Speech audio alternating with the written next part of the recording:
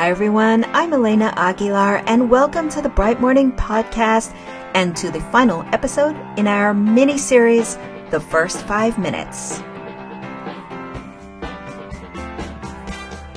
Alright folks, for the last month we've been giving you these prompts to open up a coaching conversation, prompts that will boost resilience. I'm so curious how these have been going for you. I would love to hear whether that is somewhere on social media or in an Apple Podcast review. I'm just so curious. How are these working? The intention with these prompts is that they are a different way to open up a coaching conversation. You know, in those first 5 minutes or so when you are sitting down with your client, connecting, doing that, like, how are you? Asking one of these questions will set a different kind of tone for the conversation and might provide what I think about as maybe an infusion of resilience, a multivitamin of resilience boosting in just a few minutes. So do check out those previous episodes if you haven't heard them, because today I'm going to jump right into the question. All right. So this question is: who is a fictional character who has qualities that you aspire to emulate? This fictional character could be a superhero, a mythical being, a character from a book or a movie. A fictional character who has qualities that you aspire to emulate. Describe those qualities to me. And then, what would be possible if you had those qualities? All right, let me clarify one thing though. I said this is a check-in question, and really what I just described was 3 questions, right? Here's how I would ask these. So I would pose the first 2 questions together. I would say, who is a fictional character who has qualities that you aspire to emulate? And can you describe those qualities? And then give them a chance to respond. And then, after they respond, as a follow-up question, I would say, what would be possible for you if you had those qualities? Because if you ask those 3 questions all at the same time, it's like overwhelming. I do that. That's one of the coaching mistakes I would say that I make. I layer on too many questions at one time. That's something I've really worked on. But I'm sharing this little clump of questions for you so that you can know how they fit together. So let me unpack them a little bit and tell you why they work. So first, this is a question that elicits symbolic thinking or metaphor.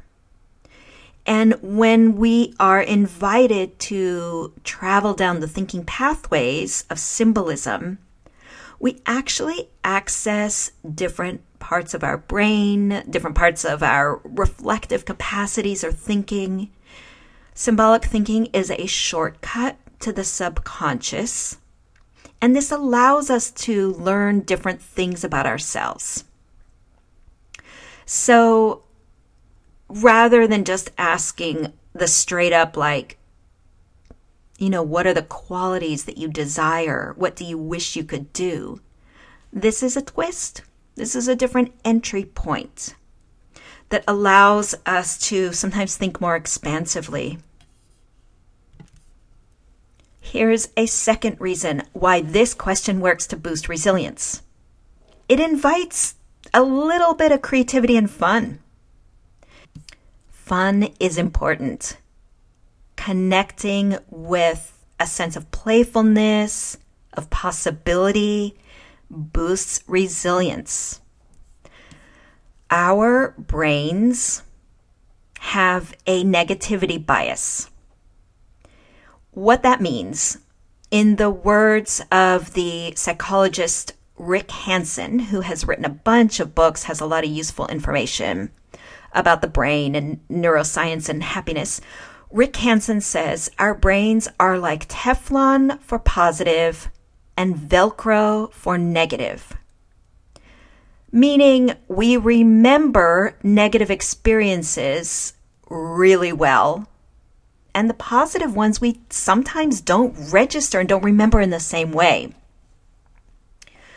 So the implication from this neuroscience is that we need to train our brains to pay attention to the positive moments, experiences, and to remember them. This is relevant with this opening question because this question again might elicit a sense of playfulness, creativity, fun, joyfulness. For example, I might answer this question at different points in my life. I might say, I aspire to be Wonder Woman. Sometimes I do aspire to have the power of Wonder Woman, to be able to save the world with a click of my wrist thingies. All right, I'm not going to go down that pathway but you know what? Even just thinking about that for a moment gave me this little momentary boost of joy. Like, come on, who doesn't fantasize about being Wonder Woman once in a while? Like, come on, there's a whole lot. Okay, I said I wasn't going to go down that pathway. This is the thing. This reflection can connect us with a little bit of fun, a little spark of creativity. Beyond that, okay, because we want to ask, what are the qualities you want to that you aspire to emulate, and then what would be possible if you had those qualities? So beyond that fun, what can come up, what is connected, is our needs and wants. And so why do I want to be Wonder Woman? What unfulfilled needs might Wonder Woman's powers bring me? That is an important reflection for me to do. Am I feeling disempowered? Am I feeling, what is it? That's the reflection to do. And that's the reflection to invite someone into if they want to. That's what can come up when you ask the question, what would be possible if you had those qualities? Again, the purpose of this opening question is to give someone a little infusion of resilience by connecting with their sense of wants, needs, by reflecting, by connecting with their sense of power. And it is also to help you with understanding your client better, giving you a new insight into who they are. Now, in this series, I've framed these questions as the opening question, the first 5 minutes, something that is a warm-up, a settling in. And then I have suggested that you might pivot into the coaching conversation that you had planned for, that your client is going to be expecting. That might make sense for a lot of conversations. This might simply be an opening prompt, a connecting prompt. And there also might be situations in which the opening prompt becomes a much bigger conversation. This might be a decision that you need to make, because let's say you ask this question about who do you aspire to be, or what qualities would you like to emulate of this fictional character. Let's say you ask that question and it leads to someone expressing some really big emotions. Maybe they want to be Wonder Woman because they feel so disempowered, so despairing, so afraid, so confused. If that comes up, and sometimes it does, then after 5 minutes, it would be irresponsible of you to simply say, I really appreciate your sharing. And now let's shift into reviewing the benchmark data from the recent assessments. I know that even as you heard me say that, you probably thought, yeah, I probably wouldn't do that. Not if the person in front of me is sitting there sobbing. And so really what I want to say is, yeah, I want to validate that inclination you had to be like, yeah, I'm not going to just switch gears and go into benchmark data. I'm going to attend to the person in front of me.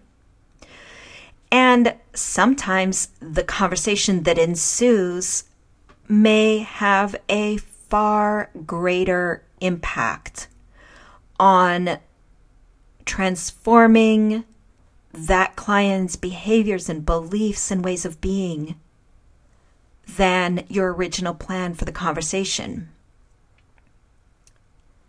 In order to be a transformational coach, you need to have a robust toolbox, a robust set of skills in your toolbox, a big toolbox. You need to be able to make decisions in the moment about where to take the coaching conversation. You need to be able to be agile and nimble and responsive. That is the art of coaching. And that is why, and I've said this before, but that is why I can't just give you the 5 steps to always use. I can give you some steps that work a lot of the time, like the 4 stages in a coaching conversation. But you have to use your wise discernment, your judgment. You have to pay real close attention to the human being in front of you, to the words that they say, to their body language. In order to do that, you need to be fully present for your client. Your mind needs to be open and curious and empathetic and not attached to an outcome, not jumping around in judgment. You gotta be present. That is a skill set to cultivate in yourself, in you as a coach or a leader. You will see the impact of your ability to be fully present in your ability to make wise decisions in the moment about where to take the conversation. So just know that you might ask a question like this one about what fictional character do you want to be? And that might be the beginning of a bigger conversation, and it might not. One thing I've mentioned a few times in this series is that it is really powerful to invite your client to have a meta moment at the end of the check-in or at the end of the coaching conversation about their experience with that opening question. And that can sound like this. I opened up our session today by asking you a different kind of check-in question. I'm curious what it was like to think about and talk about that question. You might hear a response like, that was kind of fun. I like that. Or, yeah, that made me think about things in a different way that I hadn't before. Just inviting that second layer of reflection creates a possibility for more resilience. And again, you might also learn something about what works for your client. You might find that when you ask this question about the fictional character, you get some really meaningful responses, and you might recognize that for this client, symbolic thinking is really powerful, a powerful access to reflection. So be open to what happens. If a question doesn't land well or doesn't really go anywhere, you can also kind of acknowledge that. You can say, hey, thanks for entertaining me with that question. It doesn't work for everyone. It doesn't have to be a big deal. It's great for you to try new things. And sometimes you can even tell your client that, I'm just trying a new thing. It's part of me learning as a coach about how to cultivate resilience, and let it go and move on. So I am so curious how these opening prompts have been going for you if you have been trying them out.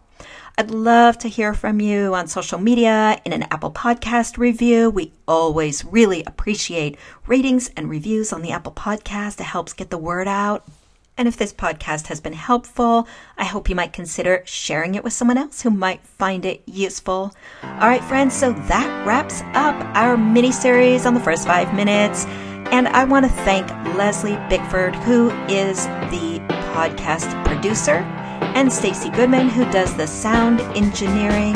And friends, I hope you are well. Take care, and I'll see you next week.